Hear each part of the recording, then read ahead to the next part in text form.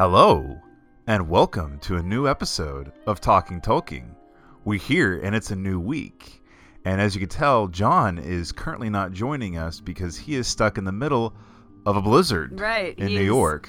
He is battling the what was it called? The carriage race? Yeah, I know. I told him earlier. I said safe travels, and I hope that you make it over the Redhorn Pass.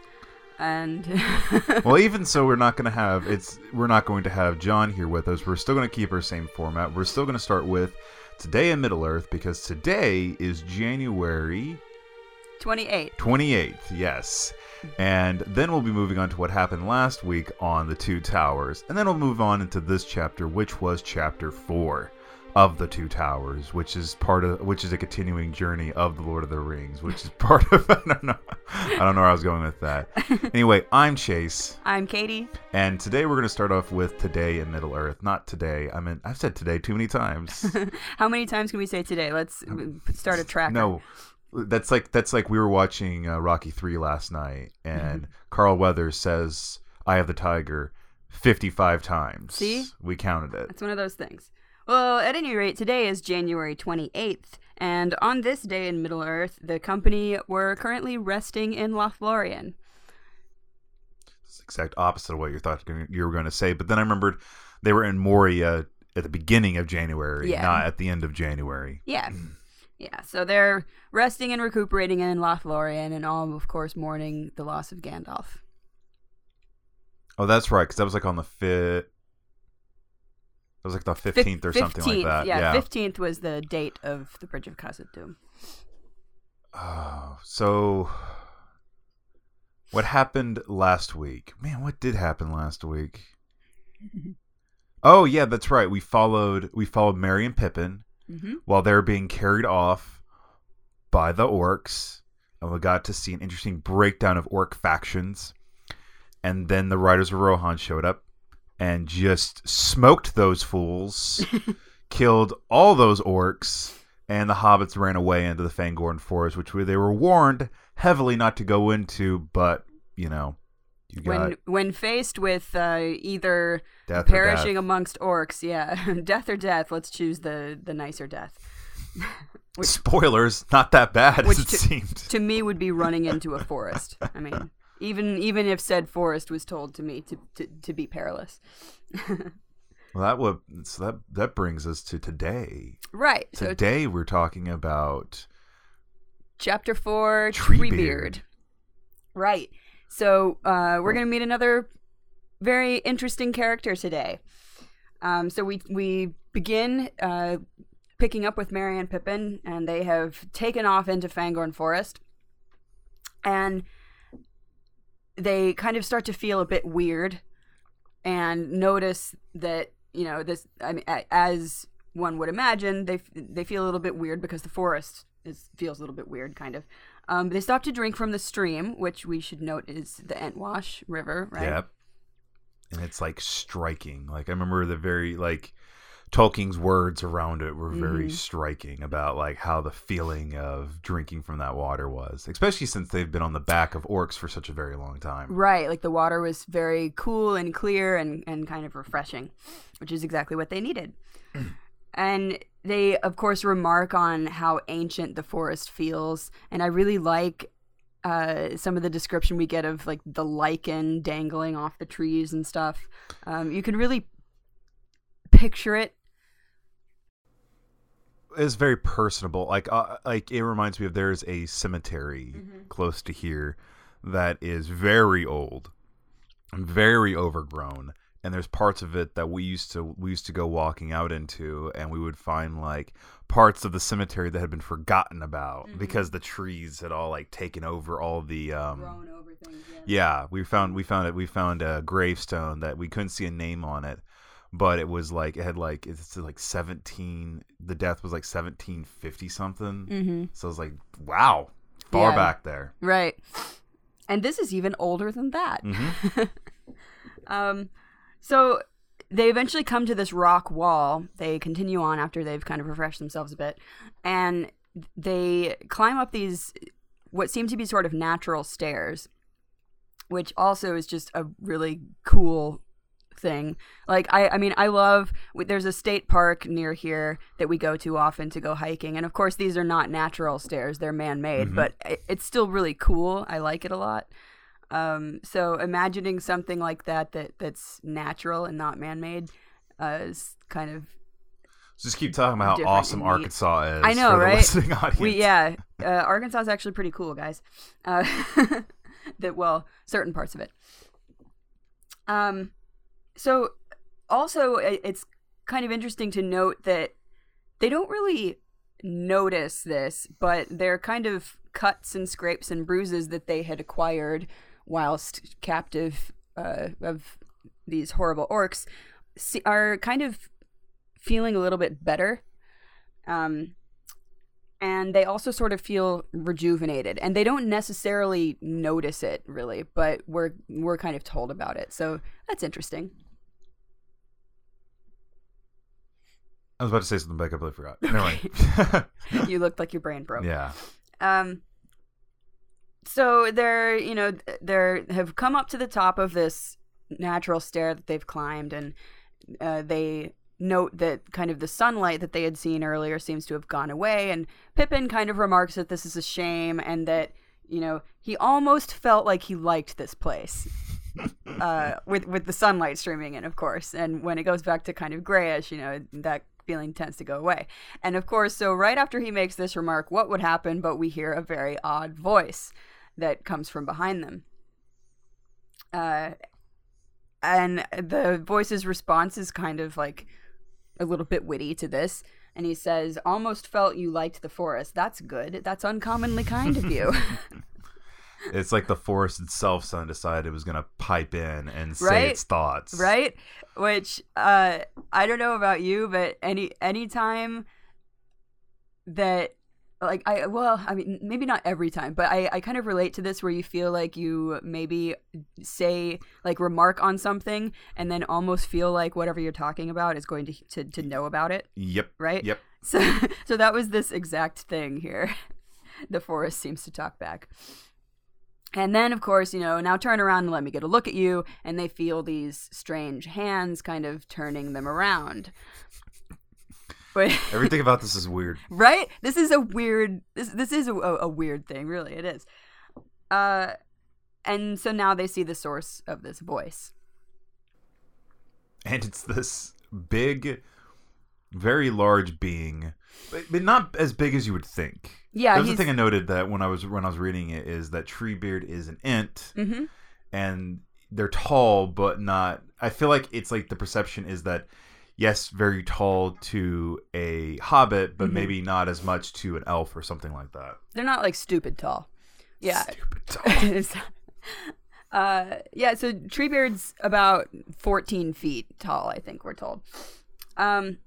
And yeah, it's a very sort of remarkable appearance too. We've told that he's sort of man-like or maybe even troll-like in his face, and that he's very sturdy and has like a tall head and looks to be wearing sort of like green and gray. Is it clothes or is it just grown skin or bark? We can't really tell. So, yeah, it's different. A very different thing than we've ever seen before. But especially the most striking part of this individual are the eyes. And I really liked that segment where it talked about, Pippin would later try to describe the eyes, right? And how kind of unique and intriguing they are. They're brown with sort of a green light, but then really what he's trying to describe is kind of the look in them. It's almost like this. I feel like Treebeard is this kind of figure that is meant to be, when you're going through the forest, you would not notice him because he's very slow and still. But there's something very lifelike about the eyes that can't be associated with, like, almost like the eyes are very different because they signify a liveliness that is not kind of like, that he doesn't like hold in the rest of his body. Yeah. Well, and the eyes too are sort of described as having like you can see like there's a lot of time behind them, right? Which is very appropriate. Yeah, because super old, yeah. But I really liked it though that you can see the sort of time in them, but also the fact that he's in the present as well. So it's just a really kind of weird idea to try to process. And I also really liked his voice being described as very deep, like a woodwind instrument too. An oboe. Yeah. It's appropriate, I think, for a really strange old tree creature. Well, and also, like, I noticed that when he talks in, like, big, it's not that he's, like, super chatty, like, it's not fast, it's just that it's, like, these big blocks of text that are him talking, because I feel like, well, I noticed that it was just, they kind of wrapping around ideas. Yeah. You just kind of keep going. Which, of course, fits in very well with his motto, which is "Don't be hasty," right? And Ents never do anything quickly, and least of all, I think, talk, right? So they're kind of exchanging pleasantries, and neither of them really know what the other is. And Treebeard basically tells them what he says, "I'm an Ent," or what you would call an Ent, and my name is. They ask him, what are you, who are you, what are you called? And he says, my name is Fangorn, I guess Treebeard. Yeah, we'll go with Treebeard. We'll go with Treebeard. We'll go with whatever the elves called me because my name is too long. And it was not even like, wasn't like always changing, but always has bits adding on to it or something like that. Yeah, which was another really cool detail that I liked, is that he said basically names are stories, right? That are just kind of everything that happens, and they go on in my language. He says that, and that's kind of awesome. Yeah, actually, to have your name just be like this ever-growing thing, right? And that names tell the story of what has happened, right? That's really cool. But also, Treebeard doesn't know what they are, as we've seen many times before. Lots of people don't know about hobbits because they've kind of remained out of everything, right? News of them doesn't tend to come over the mountains, and so Treebeard notes that he has no knowledge of them based on sort of the old lists, what he says, and lists off kind of what Ents would have this great history of all the peoples in Middle Earth, right? And he says, well, you're not any of the big four, which are wait that's like a quiz for me right now. So it's elves, men, dwarves, and 4 of them. Well, that's the other one. Himself. Oh, right? himself. Oh, just God. Ents. Oh, that's right. Of course. Yeah. So, and then he continues to go on to and name all of the other sort of beasts that he knows, and doesn't really have anything to describe them by. And Merry and Pippin, of course, tell him, well, we're hobbits, and it's no surprise that you haven't really heard of us, but here's a verse to add in to your rhyme there. Yep. Which I really liked. Because I feel like hobbits and Ents would be very friendly to each other in that way. They seem very similar. Yeah. If you think about it, there are certain similarities they have. Yeah. Well, maybe not. I mean, hobbits are very small, Ents are very big, but like their kind of nature towards existence seems very similar. Yeah, and especially the way the Ents are kind of now. They're very sort of isolated, right? So I also really liked this detail where, so Treebeard, as I said, his motto, don't be hasty, right? And immediately kind of notes that the hobbits are very hasty creatures and that they're just willing to give out their real names, which seems odd to him because that reveals a lot to people, and thinks that they're kind of too free with information, which is interesting, I think. Well, and they go through and they tell him their whole story at some point. Yeah. But they do leave out the ring, so I mean, they're not being fully out there with their... Right. But he does kind of ask them for news of the outside world, right? And he's very kind to them and offers to take them to his house or one of his houses, and will, give them drink and food and shelter. And he asks them for news. And I also really liked, so that, they get to talking and the hobbits ask, so, we were warned by Celeborn not to come into Fangorn Forest. Yeah. What's up with that? And his response is, again, rather intriguing. And he says, well, that's funny because I would say that Lothlorien is rather perilous and dangerous. Although I suppose this is a really weird place, right? And he's kind of surprised that they made it into the forest in the first place. And then out. Yeah, that's the thing that it was just a nice touch of like that Tolkien adds in. It's like having one group of people go, oh, be worried about, like, don't go into that forest, and like the people of that forest going like, oh yeah, don't go into that other forest. It's like, but we just came from that forest. That's weird. Yeah.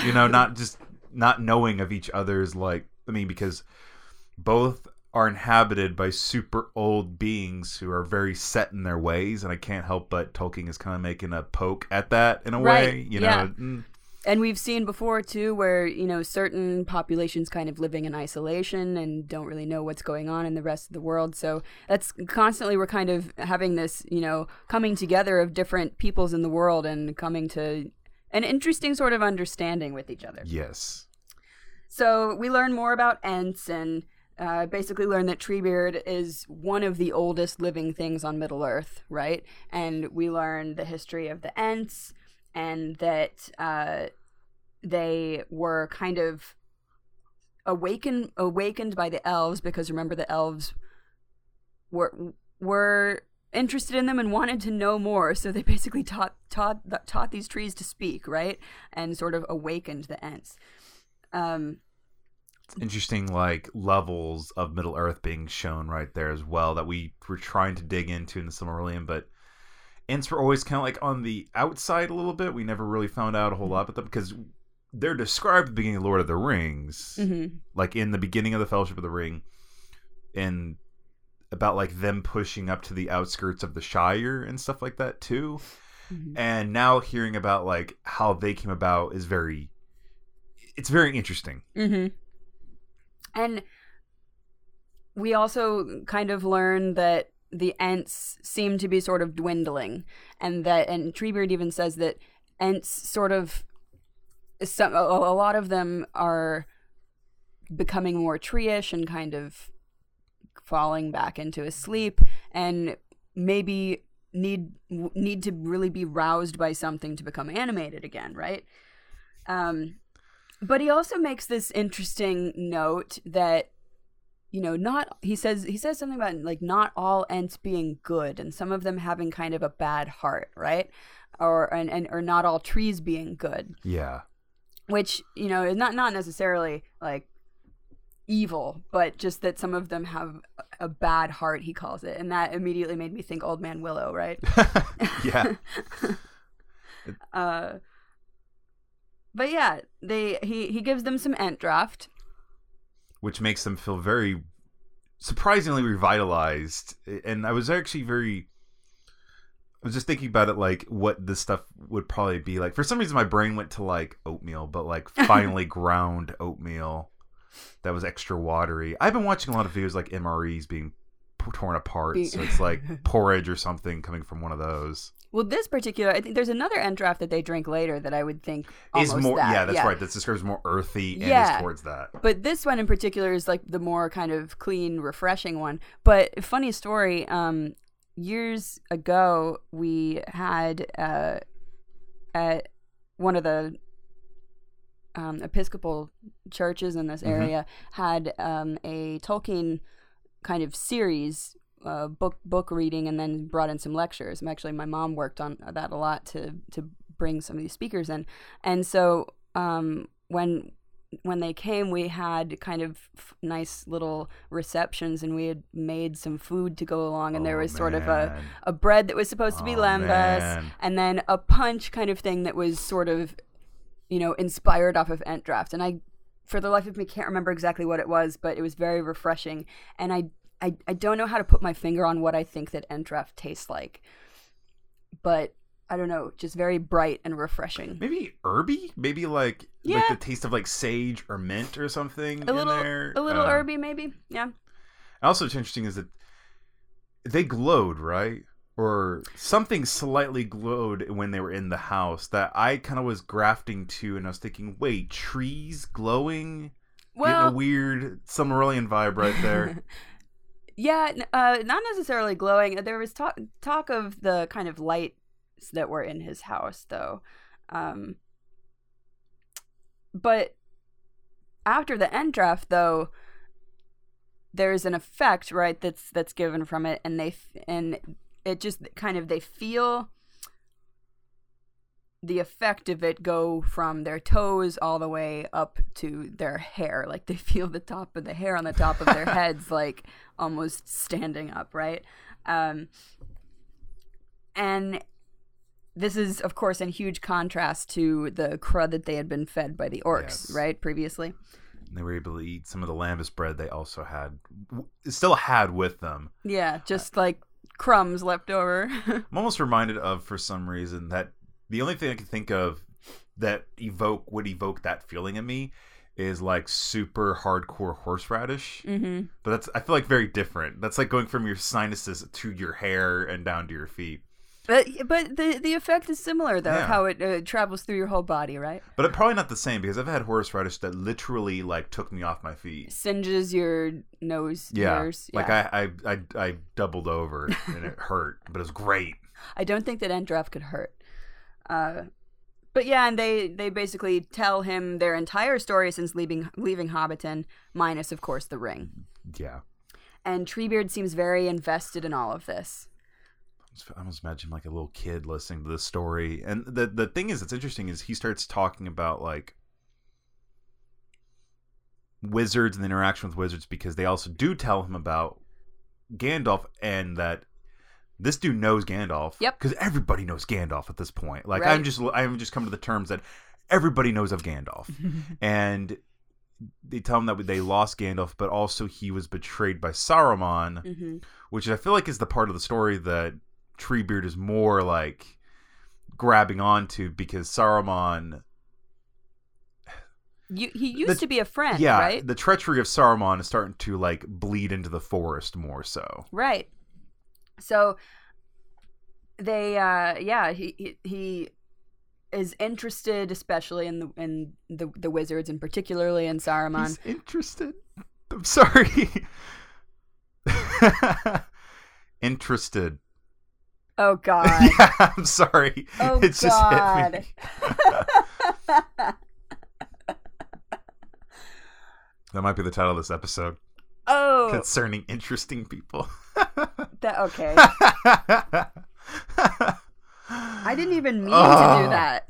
I honestly didn't. I felt that from my toes to my hair. Oh, but anyway. Sorry. Of course, Treebeard is upset by this news, and of course upset by the news that Gandalf has fallen, and notes that, of course, they don't like orcs. Who does? Unless they're bad people. Mm-hmm. And immediately thinks that something must be done about Saruman. Yes, and that very quickly comes to to that decision too, and that he needs to not only do something but also call upon the remaining, I guess, inhabitants of Fangorn Forest to do something. Mm-hmm. So it almost becomes like a rallying cry. Yeah, but of course, and it's Treebeard kind of immediately decides he needs to move to action, and then immediately after that says, "No, wait, let's not be hasty." Yeah, again, that's true. Right? I almost feel like he always, it's like he's like a guy who has to constantly. Not only is it his motto, it's something he always has to constantly remind himself of. In that he will definitely move too fast, and then like, oh no, everything will be cool. We have to think about this. We've been here for 10,000 years. We're gonna be cool. Let's be rational. But basically, yeah. So Saruman, as we've come to know, has been breeding and mutating orcs to be unafraid of the sunlight, and also to serve him. And they've also been cutting down trees for no good reason, kind of, or either that or burning them. So, bad offenses, something needs to be done. So, Treebeard then calls the Ents.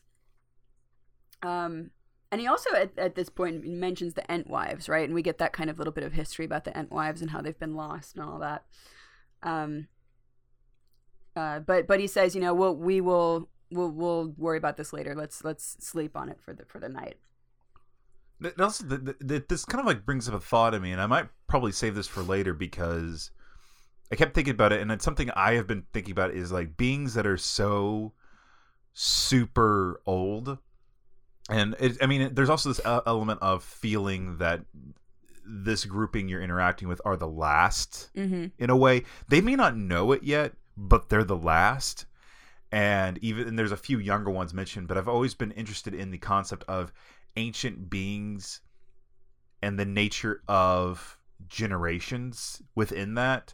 Because if you're able to live so old, what is the concept of a generation? What is the concept of time in general? Yeah, because it's different. Yeah. And like clearly it must be. It is like everything to Treebeard seem like it's moving at super speed in a way, and everything in like he's fine, but everything else is moving at super speed because his perception of time is so radically different compared to.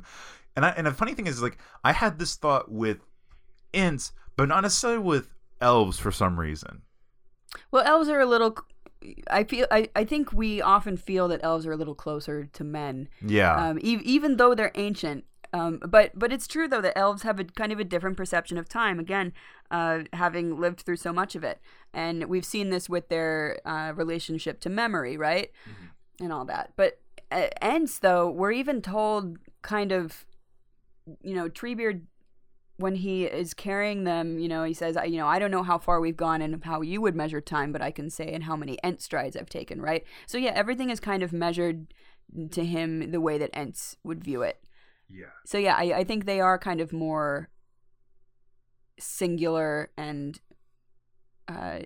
different in the way that they experience the world around them. Well, and also they're more locked away. Yeah. Whereas elves are promoting and, well, at a time we're promoting active change versus now, which is they're kind of like, they're pulling back away from Middle Earth. And then, yeah, it's just something I've been like thinking about because it's a very hard thing to rack your brain around when you yourself are a being that only lasts for like maybe 80 years. Yeah, when you yourself are so tiny and insignificant, right? Like interacting with trees that are like thousands of years old, or hell, tortoises that are like 200 years old or something like that. Right. Or yeah. Did you see that thing about the salamander that's like 250 years old? Yeah. That was nuts. I love hearing about stuff like that. It's cool. But yeah, the next day, Treebeard kind of summons the Ents to an Entmoot, which is a great word, yeah, which is just simply a gathering of Ents. And so about 24 Ents are there and more are coming, and they kind of remark on how unique they all are, and each of them sort of resembling different trees. But the one thing that they all seem to have in common, again, is the eyes, which is just the coolest feature of the Ents, I think. They stand around for a while, yeah, talking the Ent speech, just chanting. Which I can't imagine. Like, imagine that is really cool. Like, yeah. But I feel like for the hobbits, like, man, this is awesome. 5 hours later, oh god, like this is so going on forever. All we've done is introductions. We've done introductions, and we're starting now to talk about what to do with Isengard, maybe. And all we've done is agree that you're not orcs too, yeah. which is great. Yeah, so they also are introduced to Bregalad, who is another of the Ents, also called Quickbeam, and I really like the origin of his name, Quickbeam, so named because he is a quote-unquote hasty Ent, and Treebeard says that the hobbits and Quickbeam should get on well for that. And I love that he stares at them for quite a while, and it says something like the hobbits hadn't noticed any bit of hastiness in him yet. Yeah. Hasty compared to other Ents. Right. But he's so named because he once replied yes to an elder Ent before the question was finished. Which I imagine is super so easy great. Because I imagine, like, okay, we get the idea, but you're still talking. All right. It's kind of that thing where someone starts asking you a question. You're like, yeah, I understand the question already. You don't need to finish the question. I got your answer. No, I got to go through full levels of chicanery to get exactly what I'm getting across. And that's our friend Quickbeam. But yeah, Quickbeam brings them to his house, and we kind of learn a little bit more even about the Ents, and Quickbeam explains that the orcs have been cruel to them and cutting down their trees and burning them and all that. And so after a couple days with Quickbeam, they on like the third day that morning, they hear this huge roar go up, and then this kind of strange quiet. So something, of course, has happened. And basically the Entmoot finally has stirred to action, and they all come marching, basically. And, you know, we've had some examples of the way that Treebeard sort of kind of mumbles along in Entish, and it's a very cool, like, rumbling sort of noise. Yes. And we get another example of that with this chanting that they're doing. They say, we come with roll of drum to runda, runda, runda, rum, which I really like. And so there's Treebeard with, you know, 50 other Ents, and they're marching on Isengard. I actually wanted to find their song because their song was the second song of this entire book that really struck me. The one about the Entwives? No, to Isengard through Isengard be one. ringed and barred with doors of stone. Like that one, for some reason, really struck me, the kind of rhythm of it is very much so such like a kind of war song too, like, and sort of rumbling and rolling, and it exactly sounds to me like how I imagine the movement of the Ents to be. Like there's like this one part right here. We go to war to hew the stone and break the door. Like I can't help but one of the few songs I actually could read it in probably the way it would be sung, which is kind of hard for me for all the other songs, but except for at the beginning of the Two Towers when they were singing when Boromir was when they were having the funeral kind of like thing for Boromir. That song also struck me in a way that was similar to this. So maybe Tolkien was more up on his songs in the second part than he was in the Fellowship of the Ring. Well, but it's true that it's a different kind of sound. You know, all of the songs, and that's something that is, again, so masterful. The songs all sound unique to their context. I mean, as they should. This part in particular, to land of gloom with tramp of doom, with roll of drum we come. To our Isengard with doom we come. Like, I can't help but going down to my natural bassy nature when I'm reading that song because of the ooh sounds. Right. And I think that's appropriate too. I think that's what the Ents would sound more like, right? But yeah, and Treebeard also remarks at this time, which you were talking about, of you know, thinking, you know, we may be the last, which we've learned from having heard about the Entwives being lost, right? And so now there are no young Entings growing up, and they're kind of dwindling. And Treebeard remarks that they may be marching to their doom, right? So that this may be the last thing we do. But they're cool with it in a way. Well, like, that's what I noticed about it. Rather than kind of stay in our isolation and wait for doom to come to us, which would be inevitable, we can go now and do something worthy of being remembered, right? So if you're going to go out blazing. So yeah, they are marching on Isengard, and they kind of the hobbits have this great perch on Treebeard's shoulders, and they see the tower in the distance.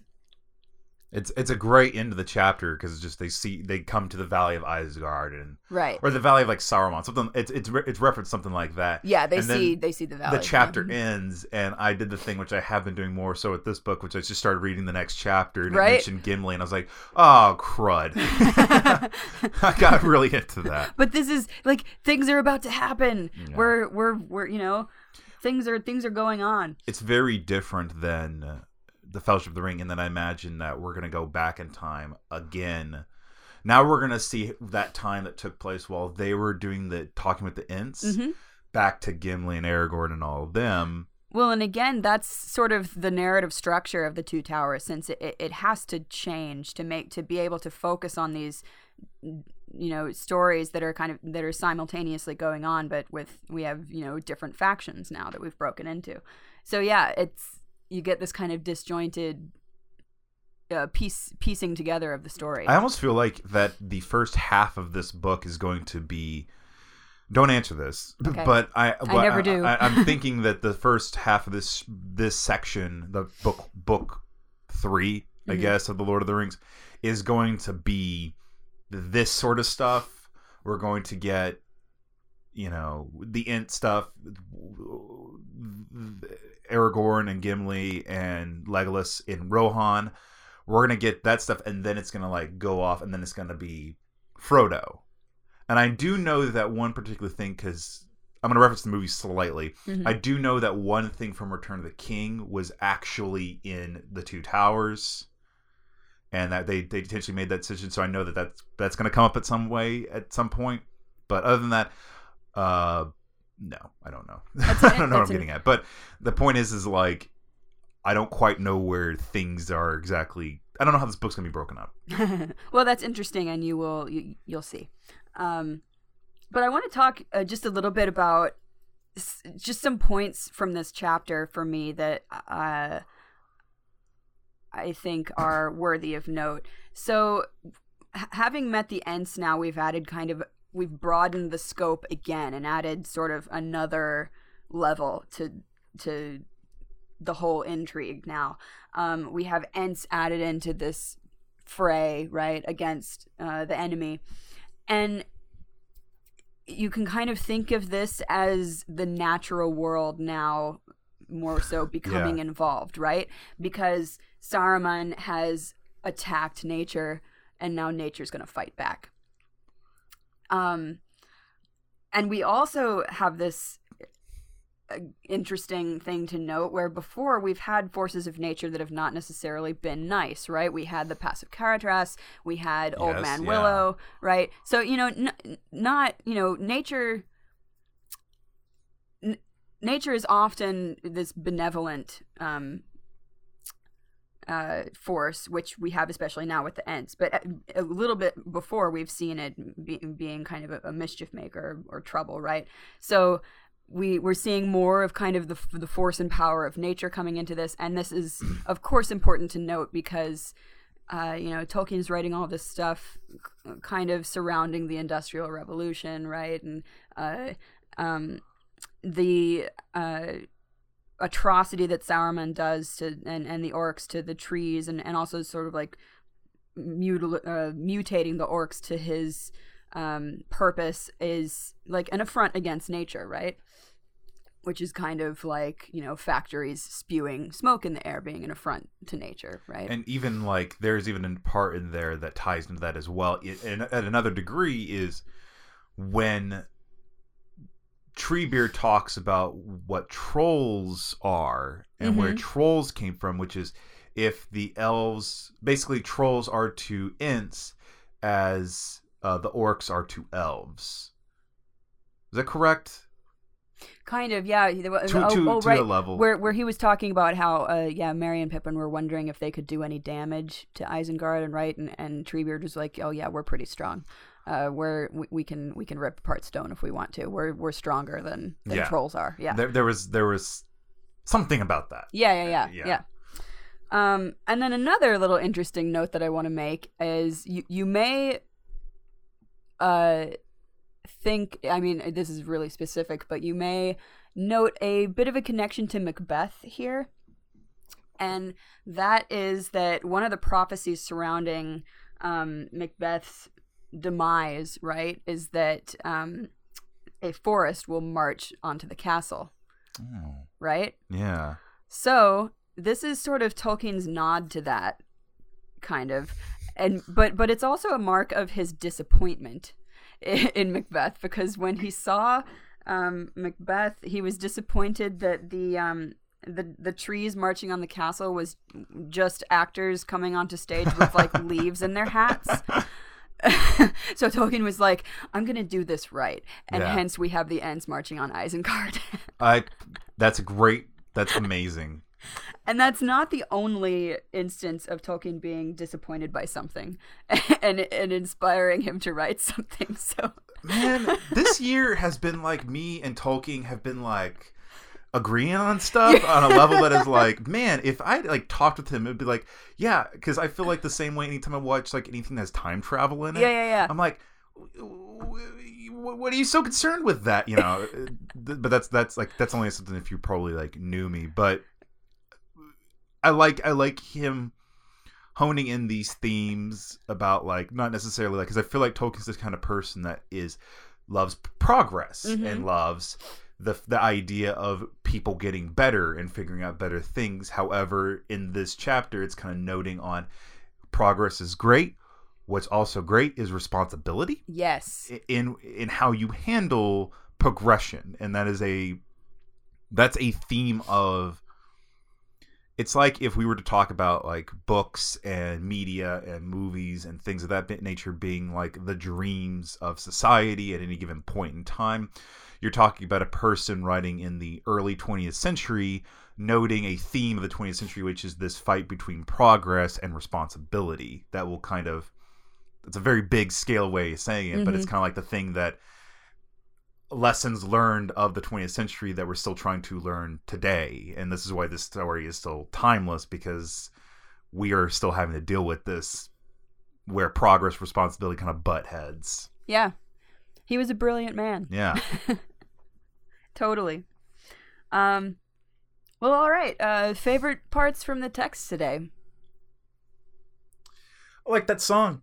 That song was my favorite bit. When they're going to war, I like that song the most. But it's really hard because I think the Ents have been among my favorite things so far that we have read. They're fascinating. Like over the whole year, because the Ents are just very interesting beings because they're very. I feel like Tolkien is doing like his extra Tolkien work on them. Like it's like the kind of like we've done all this stuff with elves and dwarves and whatever, but now it feels like with the Ents, it's like the like end point. Like he's like honed his skill to this degree that he's crafted such great beings. My favorite is a remark that Treebeard makes as when he's talking about Saruman, and he says, "Wizards ought to know better. They do know better," which is so true. Because again, remember, we know why the wizards were sent to Middle Earth, right? Yeah.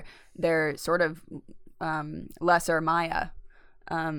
They are supposed to kind of guide and help the free peoples of Middle Earth. And Saruman, you have failed so much. Yes. you have become this horrible thing, and Treebeard even remarks, he thinks he wants to become a power, and he's not doing what he's supposed to do, and he should know better. So I really like that line. Well, what was the thing that this is so long ago since we talked about this, the breakdown of the wizards, where I was noting that it's so I'd have to actually go back to the episode and listen to it again, but I made this statement about how like what's the wizard who lives out in the forest with the animals? Radagast was like the person of the animals. Gandalf was the wizard of the people, and then Saruman was like the wizard of something. Like knowledge or something along those lines. Like, yeah, he might be like one of the smartest of them all, but he came off like a weird like. Well, and Saruman was Saruman was kind of the head of the White Council too, and was supposed to be giving wisdom and providing help, and he stopped doing that. He lost perspective. But lost perspective, yeah. Not cool. Well, all right. Are there any other sort of favorite things or recommendations from the week? Yes. It's a weird one, but I have been reading a book that John has previously talked about on this podcast before as something that he had gotten, and I now have been given to him as a gift, and it's amazing. It's called The Food Lab, and at the moment I cannot properly remember the author's name, and I feel horrible about that. but it's the science of cooking, and he and John had talked about it previously before, so I won't go into full detail on it, but it's like a scientist became a chef, and then through the scientific method figured out why you should do certain things. And what's great about the book is, for me, I've been like, cooking is like I love cooking, and I cook as much as I possibly can. So I feel like the book is not teaching me anything like big that's new, but it's like little things along the way. Like, I'll be reading the book and all of a sudden, like, I'll just realize, oh man, you should totally be holding your knife like this when you're cutting this thing, or you should be doing, like, it's like giving me the little bits in between. It's like filling out my knowledge base, and it's been a really good book. But it's like called The Food Lab. It's a giant monolithic book that's like thousands of pages long, but it's incredible, and it's really funny too. The guy's got a great sense of humor. I've seen a couple of excerpts and pages from that, and it's fascinating. I don't know about I actually made a recipe from that book that you tried a couple of weeks ago. We watched some movies, and I made a Polish kielbasa and potato soup. Yeah. That's from that book. However, even I making it was doing that thing of like, I'd do it differently. I think I could make this a little different, a little better. I think the idea of cooking the sausage and the bacon together was not a good idea. I'd rather brown the bacon first and then cook the sausage in there. But that's just me. Well, for me, so this week, U.S. Figure Skating Nationals has been taking place this week, and it's always like one of my favorite times of the year, because Nationals is always dramatic. Things always happen. And I like lose a lot of sleep over it, and try to watch everything, and like freak out and fangirl so hard over all of my favorites. And it's been great. I love it. Like I said, the drama. Things always go down. I was actually talking with some people, because this year we're getting the Summer Olympics. Yeah.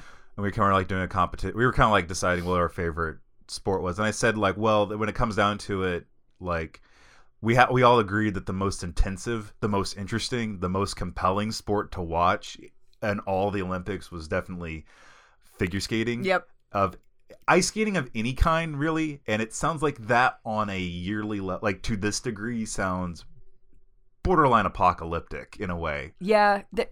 Figure skating is so great, because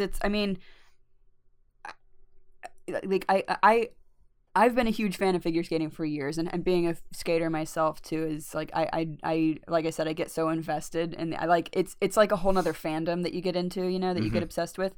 But it's one of the most fascinating sports, because it's insanely difficult, and things are like, the boundary of the athleticism of the sport is constantly being pushed, but it's also has that kind of subjective artistic element too. So there's always some kind of drama involved. It's great. And especially this year, like, things are happening in pushing again the boundaries of the sport. So it's like, if you're not watching figure skating right now, honestly, you're missing out on history, because like, the scores that are being posted, and the jumps that people are doing, but also the quality of the jumps that people are doing, and the quality of the rest of the skating that they're doing is like insane right now. And it's not even an Olympic year. So I don't even know. In 2018, it's going to be insane. It's going to be great. Where are you watching that? Well, I have a pass to Ice Network. They broadcast a lot of content, but you can also sometimes stuff is broadcast on NBC Sports. I think sometimes also on Universal Sports, but I don't get Universal, but I just watch it online mostly. Okay. And then like have tweet storms with all of my fellow crazy fans, and we're just like back and forth screaming, like freaking out about things that happen. It's great. What else? Oh yeah. Well, I guess that's it for this. That's it for this week. Yeah, we're gonna be reading chapter 5 next week, which is the White Rider. Yes. And that's gonna be taking place next week. All other information is gonna be in the end tag for this episode. Right. And once again, I would like to give a thank you to our Patreon supporters, Benjamin John Macy, Mike Williams, Avid McMaster, Micah, Jacob Verma, and Michael Smith. Thank you so much for contributing, helping us stay afloat. It really helps a lot, and we really appreciate every little bit. Also, to every listener on the East Coast. Yeah. Be careful. Stay warm out there. I literally think everybody in my Twitter, every person I follow, like big people, like the people I follow on Twitter, is just like blanketed with blizzard pictures and just like the most horrible stuff. And I'm like looking outside and the sun's out. It was actually kind of warm yesterday. Right? If you want to send us any of your snow, I'll take it. Yeah, we'll totally take some. We'll take some pressure upon us because I actually bought a ton of groceries thinking we were going to get some snow. Right? I haven't gotten any snow this winter, and I want some. You know, we're going to be saying other. You know, in Arkansas, we don't necessarily get snow. Sometimes we just get straight up thick sheets of ice. Yeah. And that's debilitating way worse. Because if you fall into snow, it's like, oh, whatever, I fell in snow. You fall in ice, cloud. You just die. Yeah. But yeah, stay warm out there. We hope that you can cross the pass of Caradras and not have to go under the mountain, because we all know that doesn't end well. It's suddenly winter. And we will be back next week. I'm Katie. I'm Chase. Or I feel like if I were to say my Ent name, it would be like my entire life story, just said as I go. And never stop ending. It just keeps going for continue. In some really cool, intriguing language. Thank you for listening to Talking Tolkien. You can find us online at talkingtolkien.com, and you can send us an email to theprofessor@talkingtolkien.com. We are also Talking Tolkien on Facebook, Twitter, iTunes, and Stitcher. If you're an iTunes subscriber and you like what you hear, please be sure to give us a rating and review. We also have a Patreon account where you can donate as little as $1 per month to help us grow our podcast and help with expenses such as microphones and server space. Every little bit is appreciated.